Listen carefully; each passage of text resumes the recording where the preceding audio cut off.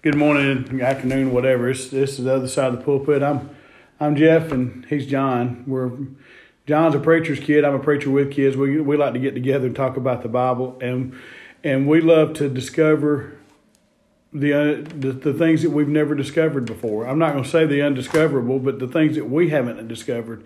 We like to understand, and the Bible is so full of information. I think that me and John can live, if we were to live another 100 years, we might scratch the surface of what God's Word is. But we love to get together and talk about it. And we do more than just a 30-minute thing with y'all. We let y'all listen to some of it, but we've been here talking for the last 20 minutes, and we decided we'd let y'all hear this discussion. I think we're going to pick up where we left off. But let's open with prayer, and then John's going to get us started. Dear Lord, thank you so much for this day, Father. Thank you for all your many blessings, Lord. We just ask you to be with us as we study your word today. Lord, open our hearts up that we can receive your message and that we can learn more about you and what you would have for us. Father, we ask it in your Son's holy name. Amen. Amen. All right, Johnny, we were in Romans chapter 11. 11, yes, okay. That's basically where we broke off at last week, but and what the discussion was about. It's about words. Yes. And how words have been substituted from some of the original stuff, but yet we also understand too that if you go back to the 1611, that there are words in there that are words but are not spelled like words that our English uses today. Right. But the particular word that brought all of this out was the word "the," where Paul in Romans chapter 11 verse 13 says, "I am the apostle." And most, if not all, of the newer translations say "an." Mm-hmm. Well, and I don't know what the words. What are they? "An" and "the." "An," "the," "then," "thou," the adverbs, adjectives, what are they? The articles are articles. "A," "an," and "the." Okay, the articles. Those are the three articles. That's the three articles that we have. In looking at this, and yes, what we talked about last week, that if you go from this and you go say into Romans 16:25, or you go back into Romans 15:16, or you come back to some of the other passages in Corinthians, or you go back into Timothy, where Paul says specifically what the message that God gave to him specifically through the Holy Spirit in the desert, when he was drug out in the desert. The word "the" and "an" and what was the other one? The connective articles. "A," "an," and "the," yeah. All right. Those are the connective tissue. Now let me give you a what do you call it? An analogy, okay? We just had a barbecue, right? Yep. All right. If you know anything much about barbecue, the reason that you cook and smoke and slow cook that stuff for so long to make it tender is what? It breaks down the connective tissue of the meat.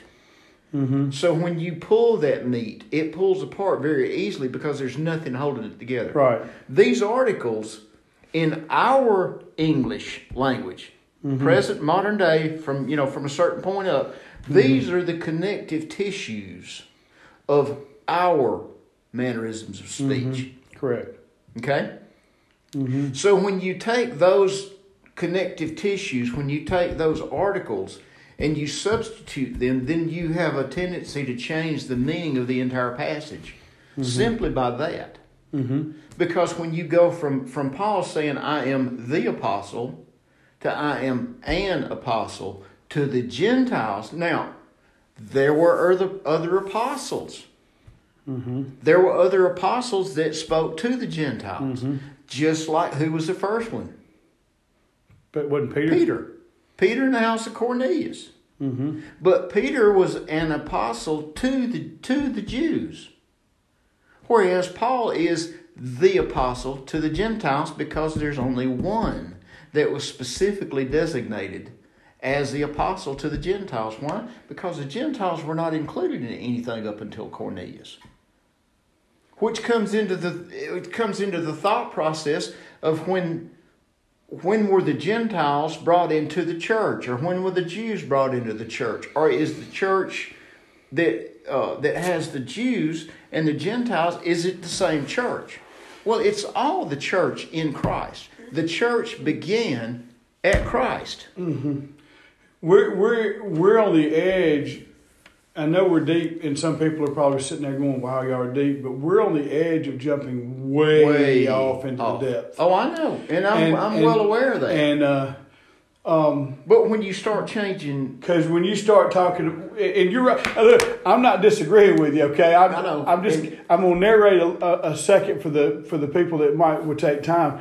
When you start talking about the church, and you start talking about the Jews, and the Jews being in the church, and the Gentiles that are becoming Christians are not God's chosen people. Mm-hmm.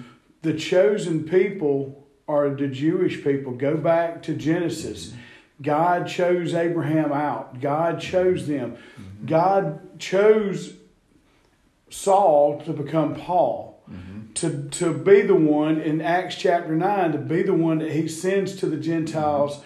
to talk to the Gentile people. Mm-hmm. And so what you're talking about is, but now you're about to jump off in even more depth that I'm not sure I'm ready for, but just let anybody listen.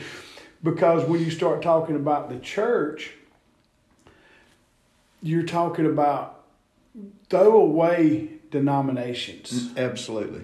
We're not talking about the Baptist church, Methodist church, Presbyterian church, Absolutely. Pentecostal church. Absolutely. We're talking about people who have received Christ as their Savior, who are part of the kingdom of God. Absolutely. That have the We're Holy Spirit not living talking within about them. church members in society. Absolutely.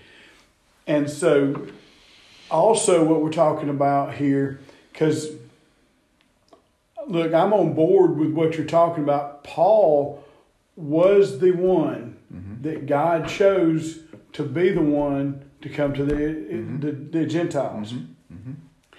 But when you start looking at the Gentiles as the church, he's going to call, I feel like this all, when you start talking about the rapture, you have to separate the Gentiles and the Jews. Well, then you get in. Because you're talking about the church of Christianity will be raptured out. Mm-hmm. Mm-hmm. And then there's going to, because it doesn't talk anything about after the rapture. It doesn't talk anything about during tribulation except for the 144,000 Jews will see the kingdom. It doesn't say anything about anybody else. Mm-hmm. And you think it's hard to receive Christ now in this world and God's here? Wait till the Antichrist is up and see how hard it is then. When we talk about the church, we got to understand, we're talking about the bride of Christ. The bride of Christ. Yes, we're not talking about, yes, absolutely 100% the bride of Christ. That's exactly right. And that is, and we are the bride of Christ as the church. Am I right on that? Mm-hmm. And so, because we're the Gentiles. Mm-hmm. But yet there are Jews included in that bride of Christ. And that's where we're going to have, you have to sit down and break it all down into, like you said, break it down and get to the nitty gritty of different things. Which comes back to that connective tissue. But when you see, I feel like the reason why we're going to be raptured out is because we're the bride of Christ, and He's going to come get His children. Which is a covenant promise. Yes. And so... which goes right back to where you talked about. It goes back to that covenant that God made with His people at Abraham. Which is where we as Gentiles separated out. Right. And where the Jews became His covenant people. That He was going to fulfill all these prophecies through. Right.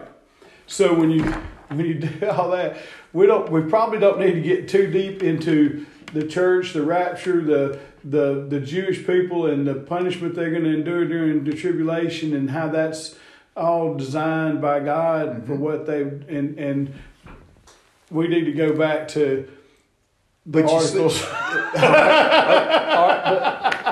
But Jeff, as you know how I look at things, and most people don't because they haven't spent the time. Yes, I start at a point And then I ramble all the way around and come right back to that point, and it all hooks together. And how I do that, I do not know.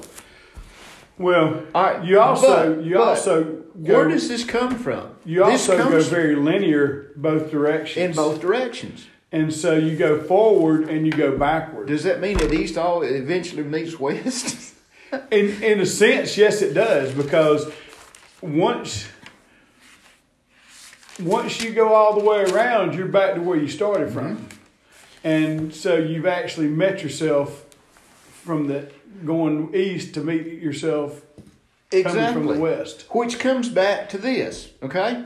This word here led me to this right here.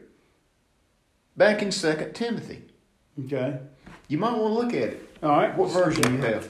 I have the King James. Okay, so do I believe I do. What is it? I have the King James version. All right, I want you to read that. It's Tyndale. Second Timothy 15. 2 Timothy 15.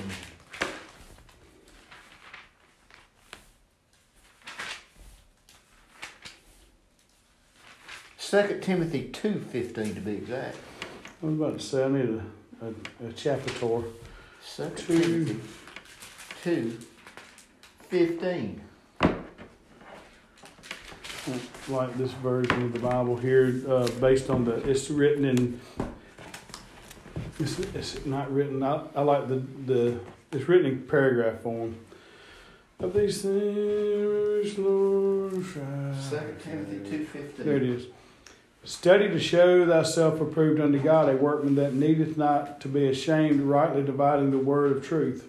All right, what's the very first word in that verse?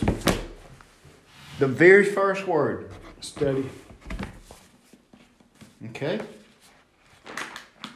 All right, and in case anybody's listening to this, in case anybody is actually listening to this, I mean, we get tens and tens of listeners. Sometimes we get less than that. Sometimes we get 5s and 5s, don't we? Mm-hmm. Or maybe and every once in a while we get 11s of 11s. And occasionally we get 1s of 1s. All right. Sometimes it doesn't post very good. Sometimes we don't get anything. We don't get anything. All right. Study to show yourself approved. Study. Show thyself approved. Show is SHEW. Shew. It's shew. Which is Old King's English. All right, here we go. 250. All right, and what I have here, I've looked it up in a Holman Christian Standard. Mine was Tyndale. Okay, King James. Holman New King James. All right. And that is weird. All right. The Holman Christian Standard and the Holman New King James both say, be diligent to present yourself approved to God. Now, excuse me, Jeff, okay? But I was raised in a little podunk high school in my formative years called East Coweta. Little community called Longstreet, where I was actually born and raised up till I was 10, right? But when they told me to study in the 1st, 2nd, and 3rd grade, what did that mean?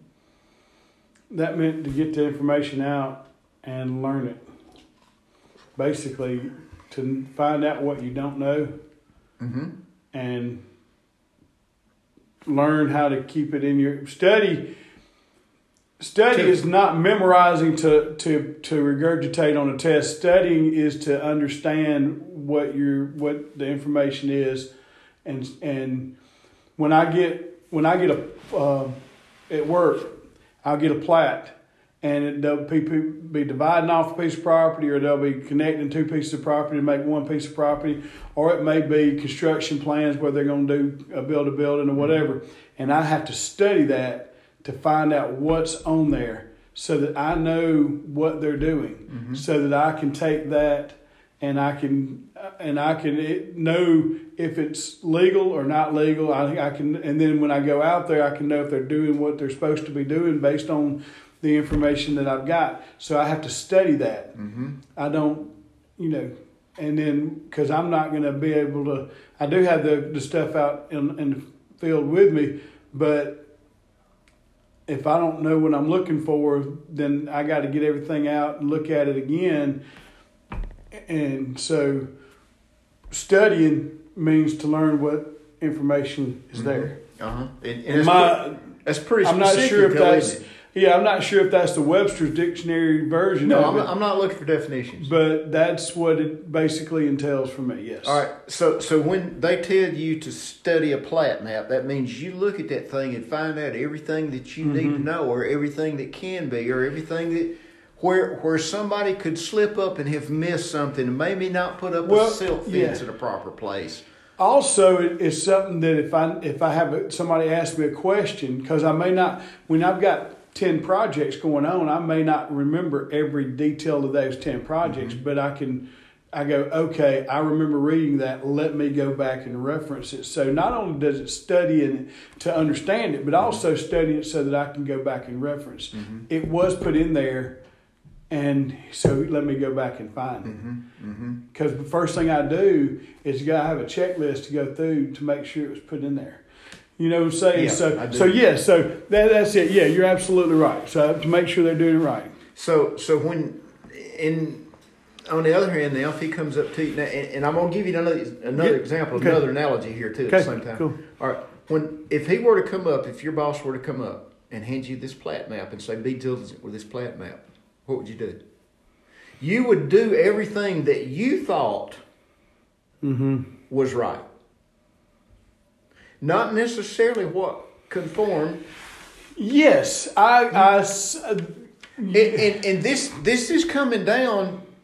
What it's coming down to, what I'm trying to bring out is us focusing our minds in the proper direction. Man, as soon as you said that, I got you. I'm 100%. Let me explain. Let me explain what you just opened up. Come on with it.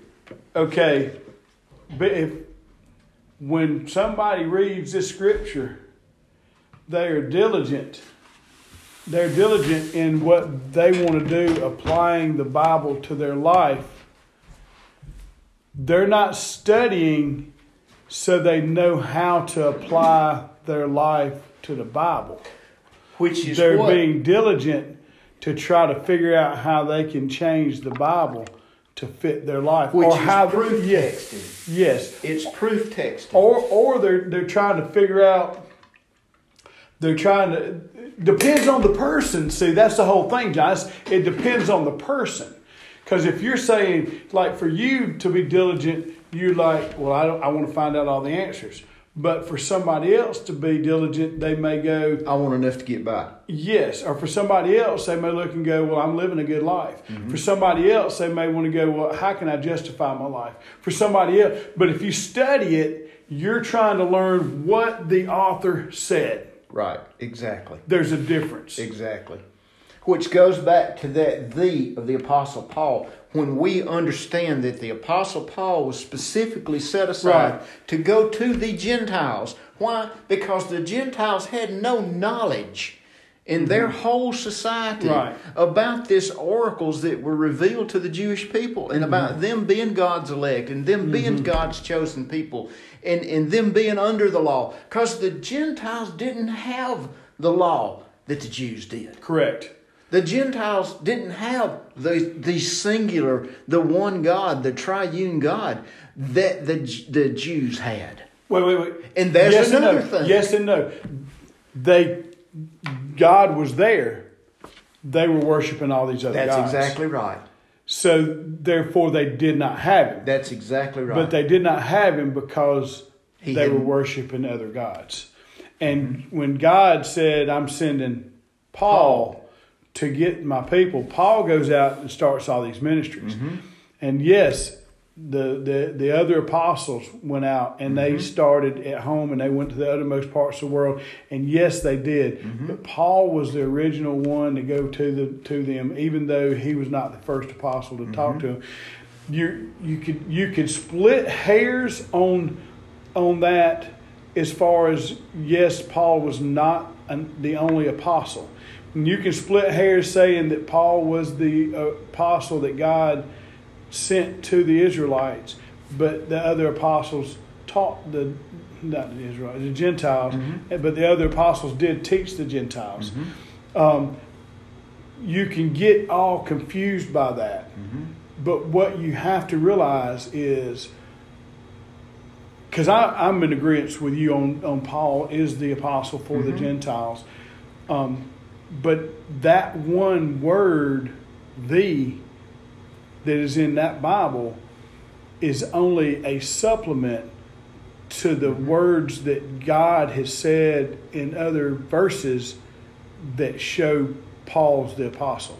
Does that make sense? That's exactly why it took me back to that word in 2 Timothy where it said study. If you don't study this, you won't know this. Well, if you just take this for face value right here and don't go into investigate this mystery of grace that was revealed to the Gentiles and the Holy Spirit and all this other stuff coming in, that was specifically given to Paul.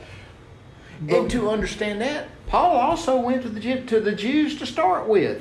And this is another good example of... which goes back to the explanation of the church. Study yourself. Study the Bible. Study. When you come up to other type places in the Bible that may use the or an or a, instead of making everything dependent on those articles, exactly, go back and find out if that article is actually... if it stands. Yes. Find out if it stands. And the reason why is because I was told, and I got to do more research on that, because I had a professor in college tell me that knows Greek, said there's no articles in the Greek language like we have. They don't use it. Right. But the connective tissue of their language was different than what ours is today in English. And when you study other languages... as is it's different in Spanish. Yes, I was going to say, as you study other languages, you find out that things are done different there as well. Spanish, you don't say John's book, you say the book of John. So you don't say, the possession is always of. And so if you take that and into our language and go, well, the book of John, did he write that? And I'm not talking about the book of John in the Bible. I'm talking about John has a book over there, and a spiral notebook. And if I say, he's got two. And if I say in Spanish, I would say the notebook of John. And in English, I'd say John's notebook. So, it depends on what you're talking about. Is that notebook of John, is that something that John wrote, or is that something that John possesses? Did he write that book? And and we could dwell on things, but if you go back and learn about the whole thing, go, well, what kind of notebook is it? It's a notebook that he keeps his notes in. Oh, well, then it is his notes written in a notebook. In a notebook. But you can dwell on things, I guess is what I'm getting at. So before that one word right there in that language is the reason why you base your entire theology, go back and understand, because if that one word is key, it's going to be key in other verses in the Bible. Absolutely is. It absolutely is. And that's well, and see, this comes back though, Jeff. This comes back. One reason that I'm putting so much emphasis on this is because of what we call today modern day. I'll call it postmodern evangelism. Yeah, I am really concerned about our churches today. Absolutely. I'm really concerned because people have gotten away from the Bible in their life, and yet that their life looks just like the world, but yet they claim to be Christians. Yes. And then they turn around and then they want to take the Bible and apply it to their life, and they have to change things around, and then they don't want a preacher. People say, I want a preacher that's going to preach the Word of God, but as soon as it offends them, they get mad at the preacher. As soon as you start talking about being holy and set apart, and you start talking about the purity of life and the example of and I'm not even talking about from the pulpit, John. Oh, I know. I'm talking about when you're having a conversation with somebody, and you're trying to stand on the Word of God, and they don't want to stand on the Word of God, and they get mad because you're saying, you look at it and go, "This is what the Bible says." And let me go back and give you an example, okay? Had a friend of mine one time, and this is back when I was here again we go, okay? This is back when I was a quarter a heathen and 3/4 Christian. Okay? How can you be both? Yeah. Anyway, he comes in one night and he says, I got saved. I accepted Jesus Christ in my life. He's my Lord and Savior now.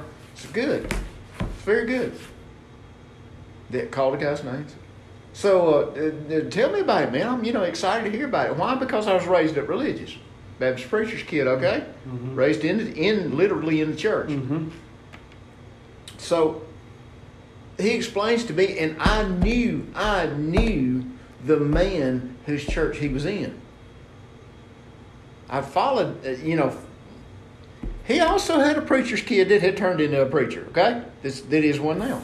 Anyway, he said, yep, I went out there and he said that I was a sinner and I was going to hell, and I agreed with him. He explained all this to me, and then he told me that all I needed to do was say a prayer and make a public profession.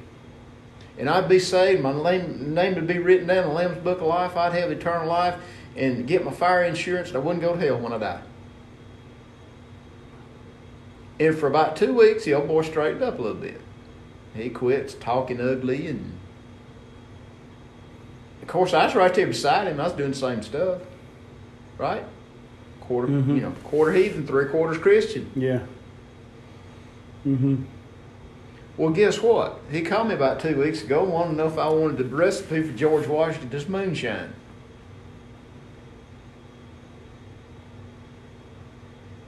He was well under the weather too, I might add. He was also the same guy that one time another friend of mine who died in Beulah in the hurricane tornado thing that come across down there. And this young man's he was in another denomination, and I'm not going to go into that, but he used to ride a motorcycle a lot. Well, this guy that I'm talking about rode a motorcycle too. So the guy that died invited him to come over and ride with their group one morning and do a Bible study down at Hardy's in Opelika. Well, guess what? I can't go around with that group down there anymore. That's my last time with them. They just too far off from left field. They just got too much Jesus and God stuff going in them, and you can't do that. You got to have a balance because you got to live in real life. You see where I'm going? That's the kind of evangelism where you come down front, you make a public profession, you say a prayer, you write your name down in front of your Bible and say, okay, I'm saved for eternity now, let's go on about our business. It does not work that way. Yeah. It does not work that way. Is it easy to believe them? When you study to find out what that means and what the gospel is and what happens when you believe that gospel. That gospel is laid out by Paul in 1 Corinthians 15, 1-4. And you realize that by the goodness of God and what He's done for us in that death, burial, and resurrection, all that He's done for us to accomplish salvation or to receive that salvation whereby we won't step off into that eternal punishment. All that's been done has been done by Him, and He has bought us with His precious blood. Yep. And we receive at that time, we receive His Holy Spirit to come live within us. And Go ahead. John, what you're saying is absolutely right. And when I was younger in the ministry, I was just as bad of a leader as what you were talking about led that boy to the Lord. You know how many years I saw that happen?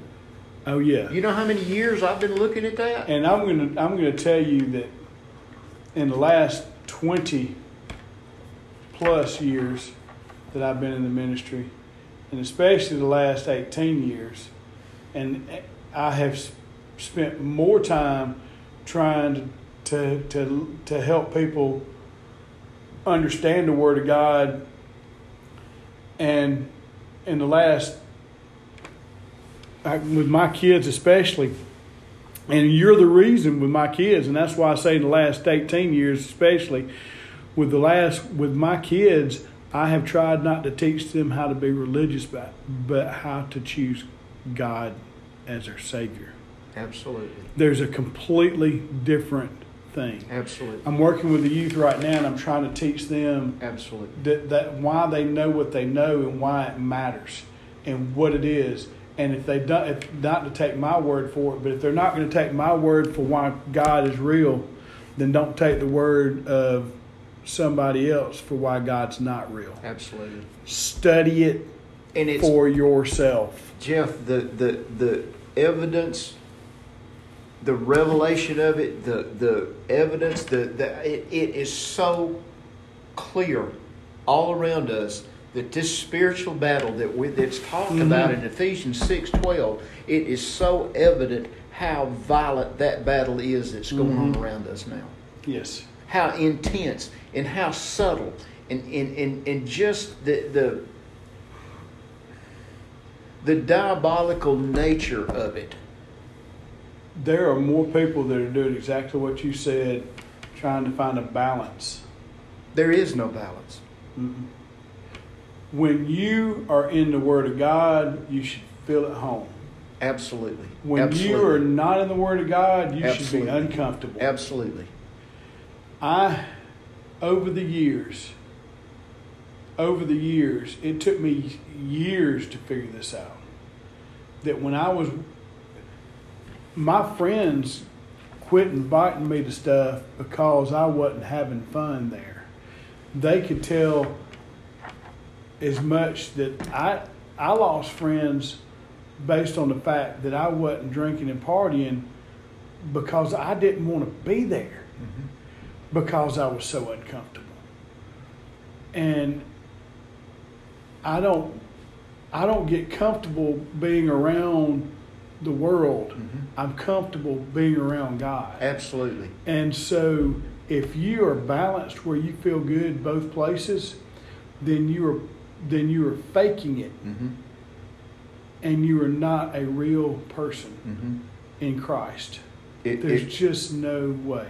If you're sitting around in a bar with a bunch of people and everybody's drinking beer, and I don't care if you're not doing it yourself and you don't feel uncomfortable. I was at a hotel with some people and there was a bar there.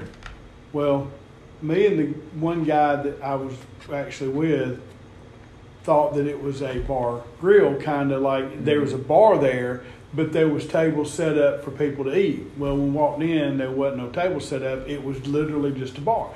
They served food there. And when I sat down, I was so uncomfortable. Man, I just couldn't hardly sit still. I was like, people are going to think I'm at the bar. And I was in a place where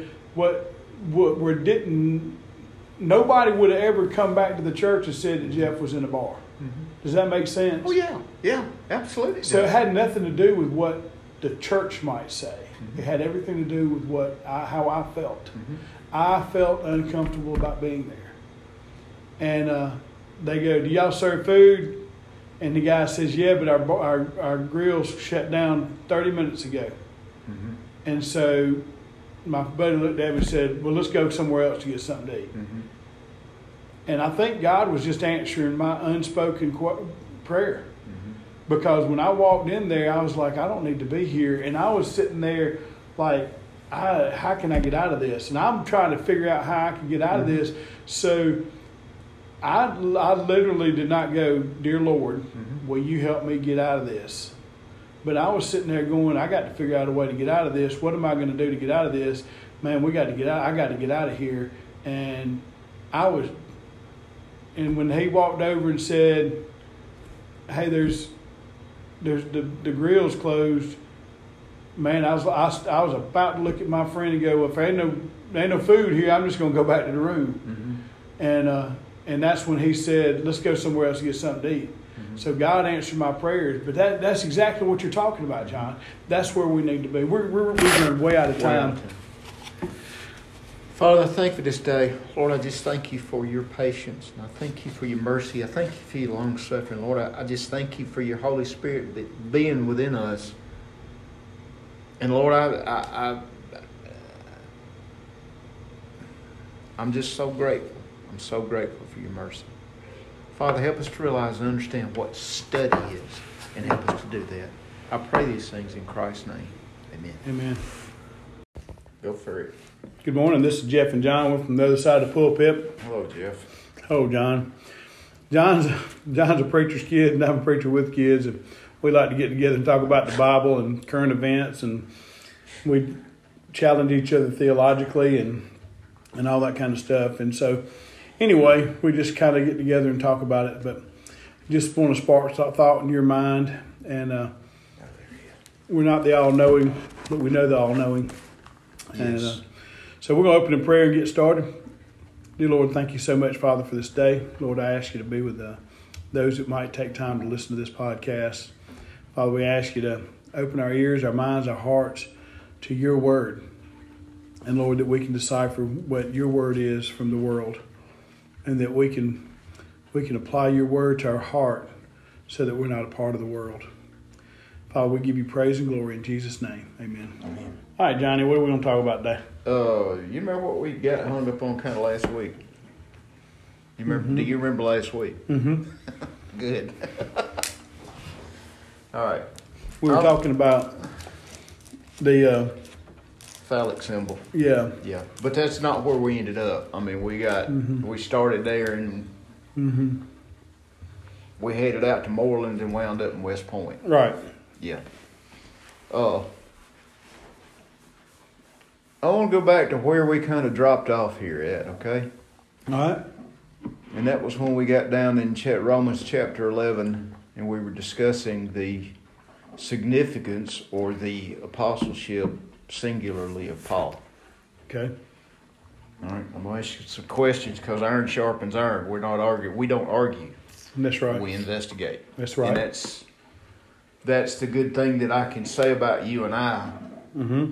Is we're not out to prove or disprove one or the other. We're not at odds with each other over these things. Right, absolutely. We just simply want to find out the truth. Right. And sometimes we may agree, but we disagree in our conversation so that we can strengthen our understanding. And so not only you know. And this is something else that I thought about too, Jeff, last week. You and I both have somewhat of the same temperament. We're stubborn. And number one, we're stubborn. Number two, we both love to argue. Which is something that I have to continually fight, which is sometimes when we come to a point where we don't agree, I'll just shut up. Why? Because I know me well enough that when we start contending with a point, that's why I said iron sharpens iron. That the best thing for me to do is keep my mouth shut because my emotions come up because of my drive and take over, and I begin to argue instead of discuss. Right. Okay. And our whole point is we want to discuss because we want to grow stronger in our understanding. And there's times we learn from, we always learn from each other. But so go ahead with the apostleship of Paul. Okay. And this is one of the questions that came across in me reasoning with myself and, not arguing with myself. But when we came up to chapter 11, verse 13, and I got to that word right here, it says, I am the apostles to the Gentiles. The. That's a singular word. And what was the comment you made about translations and about coming from Greek and the participles and the dangling negatives and all this other stuff? You remember? Yes, I was told that the Greek. Now I can't speak Greek or read Greek, but I had a professor that taught Greek that said that the Greek language does not have the articles in it, so those were added in the scriptures. Now, that's what I was told. I have not found anything different by that because I don't read Greek. Right. All right. Here was, and I'm going to go over with you. I'm going to present to you the questions that went over in my own mind after this. Number one, that article, "the," right there, it's not supposed to be there because it wasn't there in the Greek, right? According to the professor, him. Okay. yes. All right. Well, if you'll just back up one verse, if you take all of the articles, the singular implications that we have in our English language today, if you take that word "the" out because it wasn't there in the original Greek, then it completely, absolutely changes the reading and the meaning of that verse above it. Why? Why not say that? Okay, now if "the fall," which would indicate there are more than one fall, you know, if you go under that pretext that we're talking about Paul not being the singular appointed apostle to the Gentiles, if you go under that pretext, Paul being and I know you didn't say that. Let me stop for just 1 second. I am a firm believer. Oh, I know that you Paul is the apostle according to Acts. God told Ananias that he was going to use Paul to reach the Gentile nation. I believe with all my heart, Paul is the apostle for the Gentile church. The singular. But and the reason I say that is because we're going to go right back from here. We're going to go right back to that 9th chapter of Acts, and I'm by the Scripture itself. We're going to pull that out and show where that's exactly true. Well, and I'm not talking about my opinion or anything else. I'm talking about the reasoning that God put within us by the Holy Spirit to discern His Word and what's right and wrong. Right. Which is something people don't do now. Right. But go ahead. But I was going to say, as far as like Timothy and Barnabas and John, Mark, and all that goes, that Paul had trained and taught and worked with, I've never seen that they were ever apostles. I've never, totally honest with you, I've never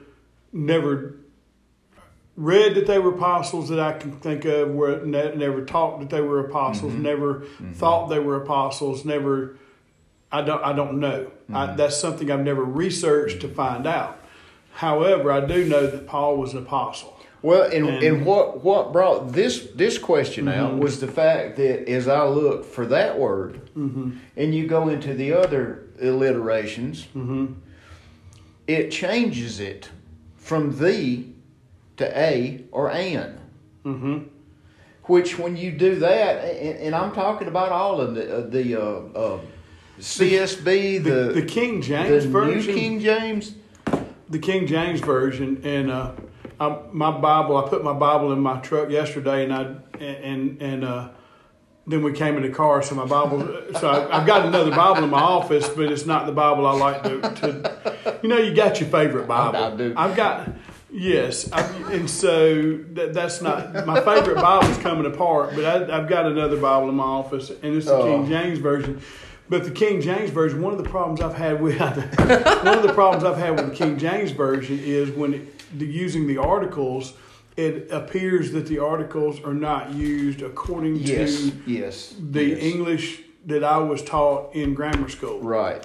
And then you go back to the 1611. What does the 1611 say? Because John's got a copy of the 1611.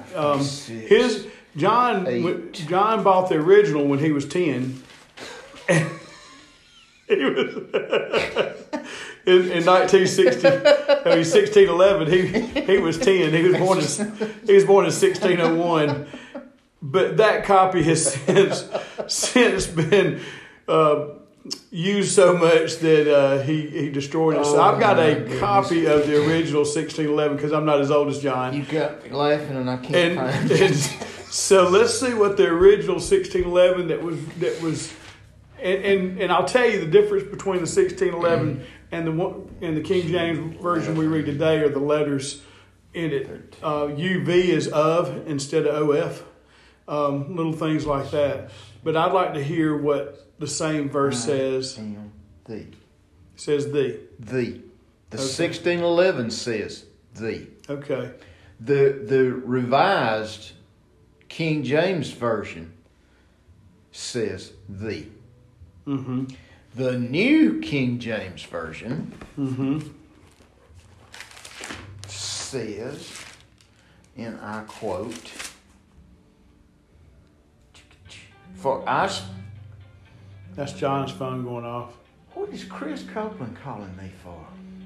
To talk to you. I bet. Well, I'm not going to talk to him right now because we're in the middle of I something. bet, yeah. For I speak to you, Gentiles, inasmuch as I am an apostle.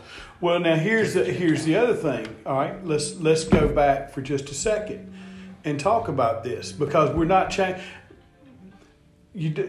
When you are going from one language to another language, sometimes the direct translation does not translate. And that's why when we get hung up on certain things, oftentimes I go, we need to go back to the Greek and find out what the Greek says. Because in Genesis, a good example, in Genesis chapter 1, the word that is used for day is a Greek word that means a single day. Yeah. In Genesis chapter 2, it says in the day of creation. And the deal on that is, in the Greek word, it's a day for a time period, but when they translated it into English, we have a saying that says like back in the day. Yeah. So day can mean two words. Yeah. In the Greek, they had a word. This is what a college professor, and he told me the words, and I don't remember the two words. I wish I did. I wish I'd have wrote them down in the front of my Bible that I left in my truck, so I wouldn't have it with me today. But he told us the word that meant day for singular, and the word that meant day for a time period. You know, the time period that they were talking about. So it means two different things. And the reason why I say it is because I've had people come up to me and go, why did it talk about the day of creation in chapter 2 and they had singular days in chapter 1? Was there two creations? Or did he create everything and then destroy it, and then one day later he created everything again? I go, no. It's a period of time. It's a period of time. So we get hung up on our English language that stops us from seeing the whole thing. Just like this right here. But when I'm doing like, I'm trying to learn Spanish. Yeah. And mucho gusto.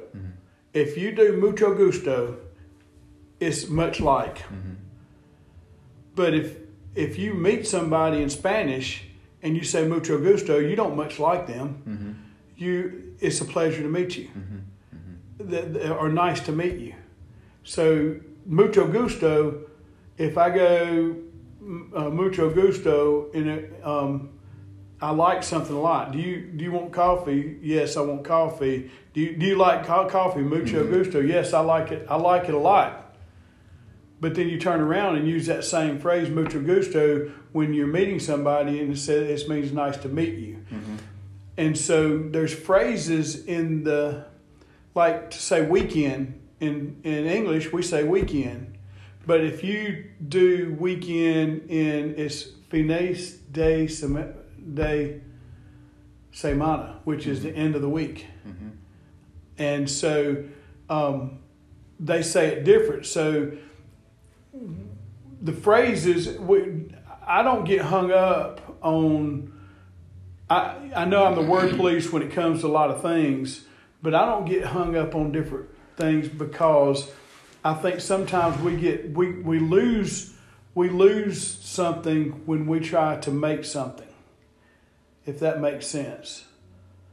You've got a confused look on your face, not because of what I'm saying, but because you're looking for something. I'm missing copies. Oh. My ESV has disappeared, and my... What's that over there? That's New King James. Okay. And my CSB has disappeared. Huh. Oh, I'm sorry. Anyway, but does that make sense? I absolutely see, do. because you got the translation that says an apostle, and he is. He is an apostle. Yes, because but he is also the apostle. Yes, so we can get lost in trying trying to make everything hinge on the article the or a or and miss out on what they're trying to say. But see, here's the thing we're getting at right here. You've got to study the Scripture. Yes, absolutely. You got to study the whole thing and bring it all together. Is Paul the apostle for the Gentiles? Yes, he is. Absolutely. Without question. The other apostles... Well, see, and this goes back to something you said last week, which really got me investigating and looking into this.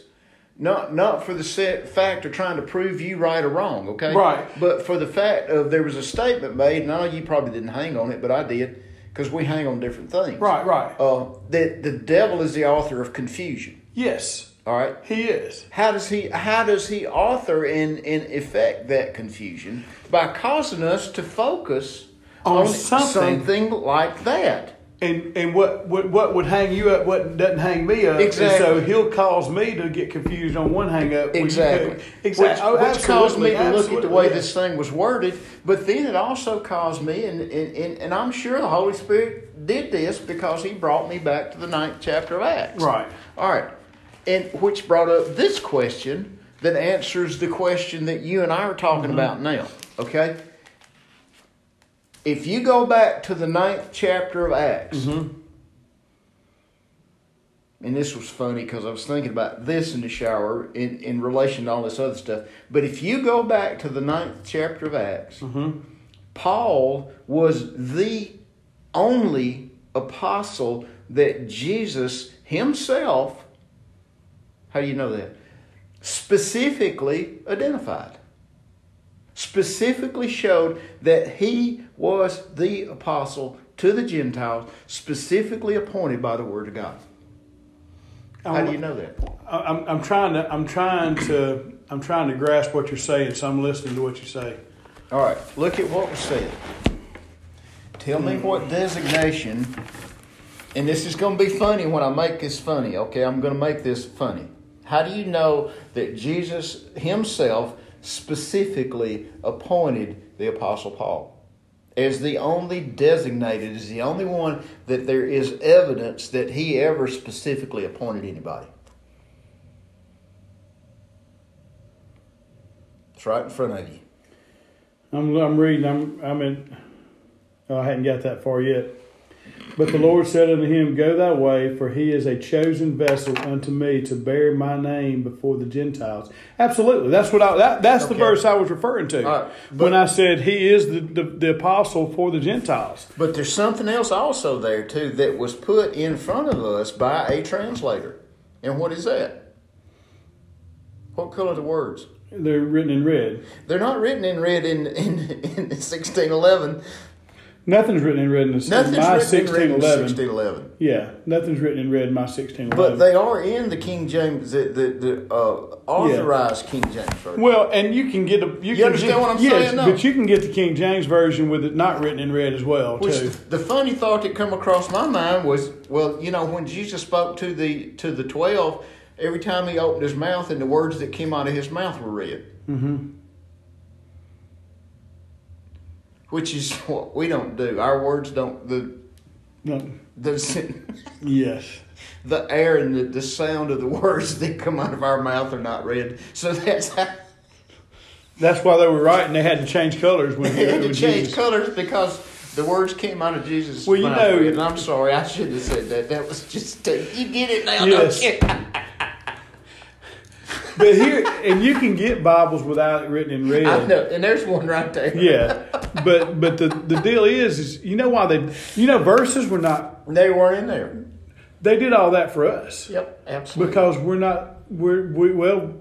don't know Greek, and that's why sometimes you're reading something and you go, wait a minute, that chapter should have started right here instead of where it started, or this should be in this chapter. Well, you know what? It ain't a chapter. There's no chapters and verses. That's exactly That's right. for us. That's Truth for be us. told is we should be reading this thing over and over and over and over and over again. Which comes up to where it signifies, because nowhere else in these New Testament, nowhere else in this does the Lord himself even appoint somebody to go to somebody. To appoint Well, actually, them specifically. no, and I got to remember the verse. Jesus told the 12 disciples, when they were disciples, he said, I'm giving you the authority to go out. This is when he was still alive. This is before Acts 1:8. Mm-hmm. And he goes, I'm giving you the authority to go out. And he says, go to your people. Go. And who were their people? The Jews. The Jews. He was not sending them out to the Gentiles. He was not sending them He was sending them to the Go Jewish only people. to the lost sheep of the house of Israel. Yes. And then it says here in Max sheep. I am not talking. I'm glad I'm not preaching this morning. I'm glad Blake's preached this morning because I have bumbled my words several times today. 25 or 26, I think. Jesus says to the disciples, but ye shall receive power after the Holy Ghost is come upon you, and ye shall be witnesses unto me both in Jerusalem, in Judea, and in Samaria, and unto the uttermost part of the earth. So he's actually telling them that they're going to be doing this starting at home and spreading out abroad. So they are going to be for the entire world. Yes. At this point. At that point. At this point in Matthew, he says, you just go straight to the people. And I can't remember the whole verses on that. I wish I could. I wish I could quote every verse that I've ever read, but I can't. But as I study more, part of the reason I get tied up in looking for something, and then I can turn around and learn something else. And see, that's one of the problems I have too, Jeff. Or one of the things that happens to me is we'll get into a discussion like this, and I'll know these verses, but I don't know where to find them. And in trying to find them, I lose the train of thought. And this is why I said when we first started, iron sharpens iron. Yes, absolutely. Which is what the purpose of this is. Yes, if we wasn't growing in faith, then these discussions would be a moot point. Yeah. Anyway, we're not going to find it because we're looking for it. Yes, we've absolutely. got our mind on other things. But at this point, he sent them, and as you read through Acts, and you're the one that pointed this out to me. As you read through Acts, you see that the like Peter and all that, the disciples, which are apostles, they're transitioning from the old way, but and I forget exactly how you put it, but they're messianic. Yeah, they're starting to shift to teach everybody.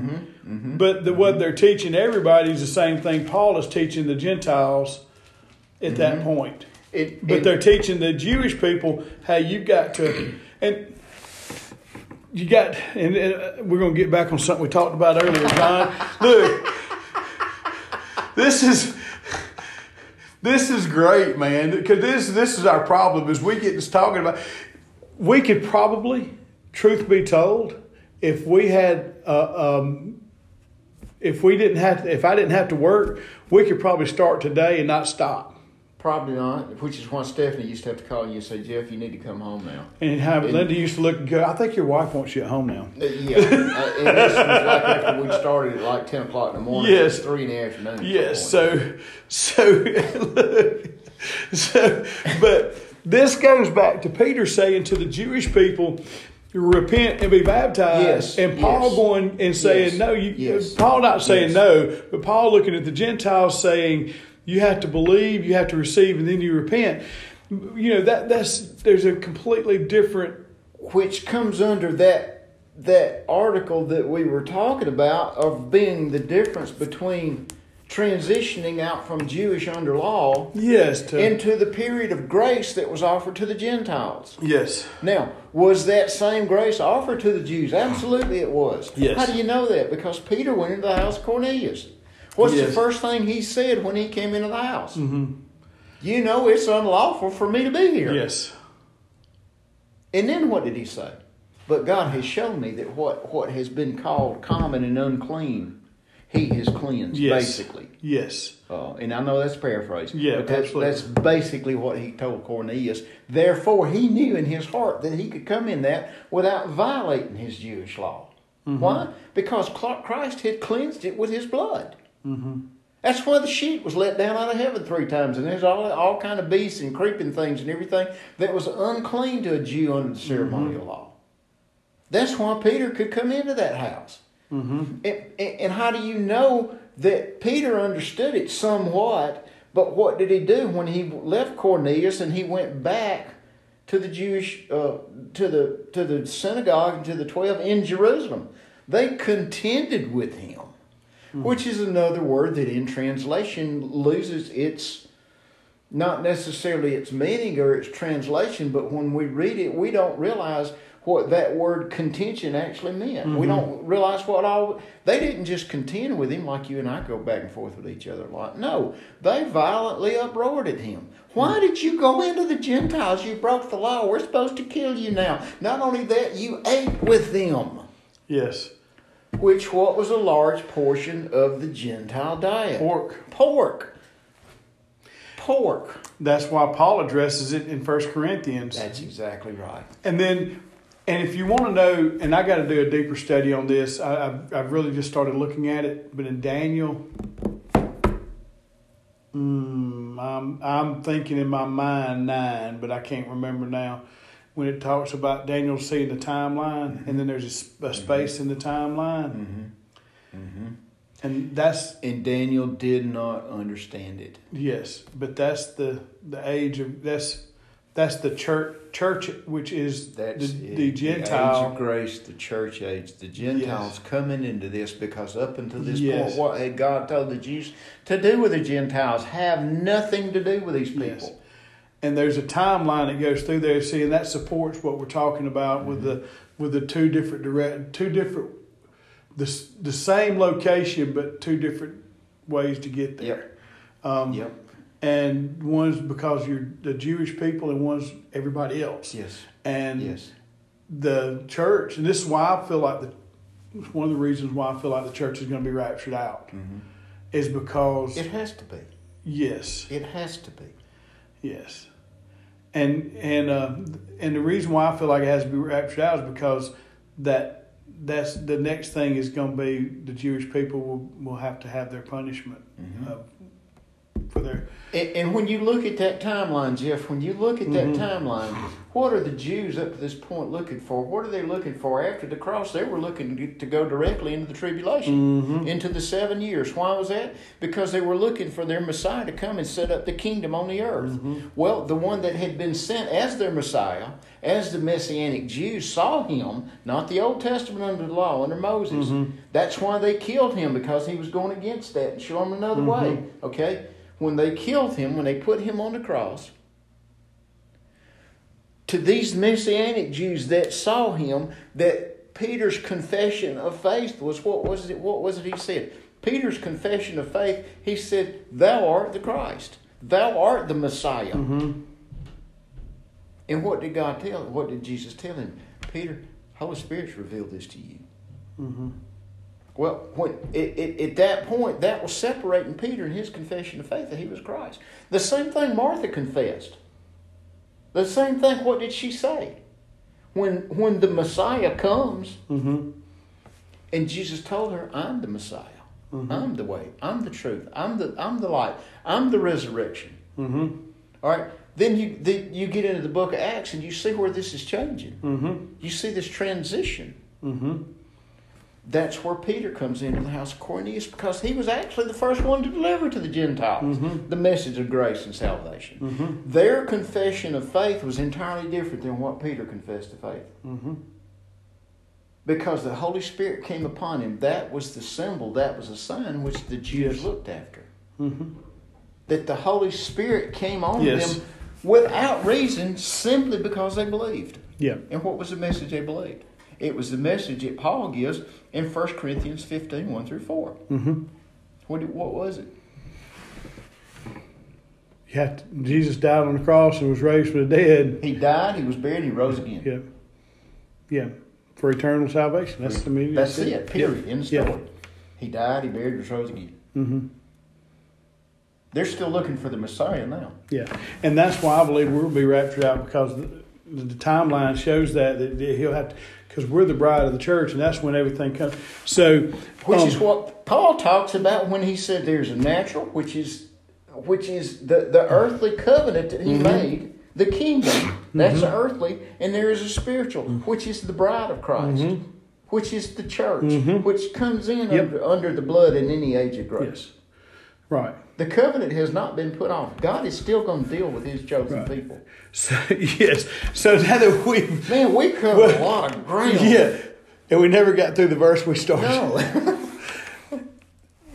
You and I get hung up on different things, and we don't disagree on Paul.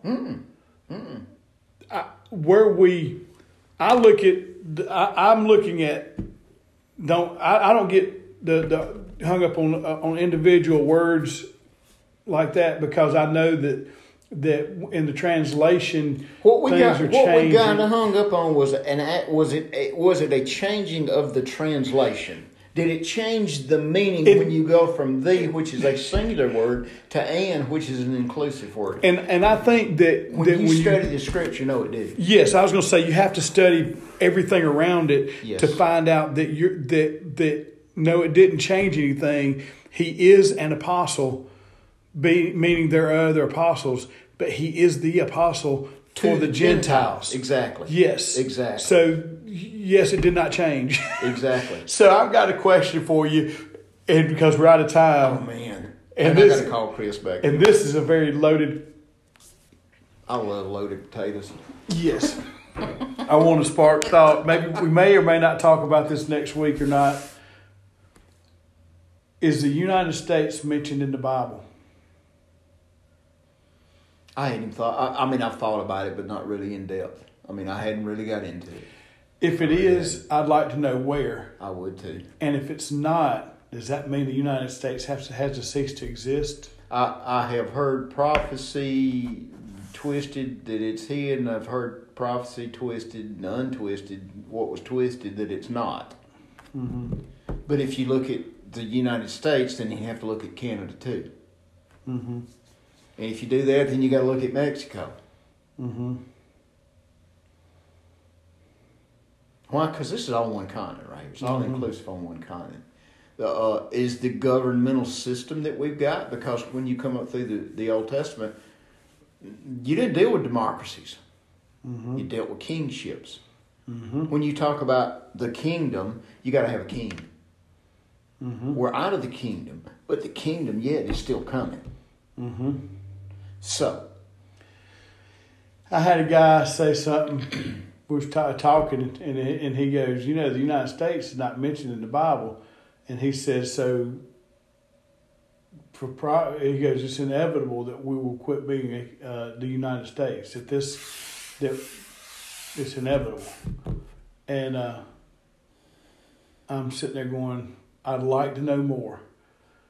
And so, which is another thing when you look back at this, it goes back and looks. What is this gospel of grace that was given to Paul, because it was completely different from any other system that had ever come in. That's true. And what does that center on? It centers on the individual. Mm-hmm. In that individual's relationship, Mm-hmm. which is what democracy is supposed to be focused on, or which this country was set on. You focus on the individual. Somewhat. Yes. Now, if you think about it. And yes and no. Yes, your salvation is completely on you. We need to put the brakes on and Yes. start this. Let's do this next week, because we need to write this down. All right, John, close. You just triggered something that I heard this morning that goes all the way back to Abraham. Well, I was going to say, when you said the way you said it, I was like, I was like, man, that's not. I can't yes or no that question. I've got to yes it with an explanation. Was America in prophecy? Yes and no. Mm-hmm. Yes and no. We'll get to that next week. Close us in prayer, John. Father, thank you for this day, Lord. Thank you for the opportunity to do what we're doing, and to sit, not only discuss, but take what your word says and make sure that we are complying or folding into or understanding your word correctly. Yes. And not us taking your word and folding it into us and make what the Bible says right by what we think. Mm-hmm. Father, I just ask that we explore your word and take your word, which is what faith is. It's taking you at your word and make it your faith, not us imposing our faith on you. Father, go with us today. Keep our hearts and minds open as we go through our week. Open our eyes to your scripture, to what you say, to how you direct us, and help us to follow that in Jesus' name. Amen. Amen.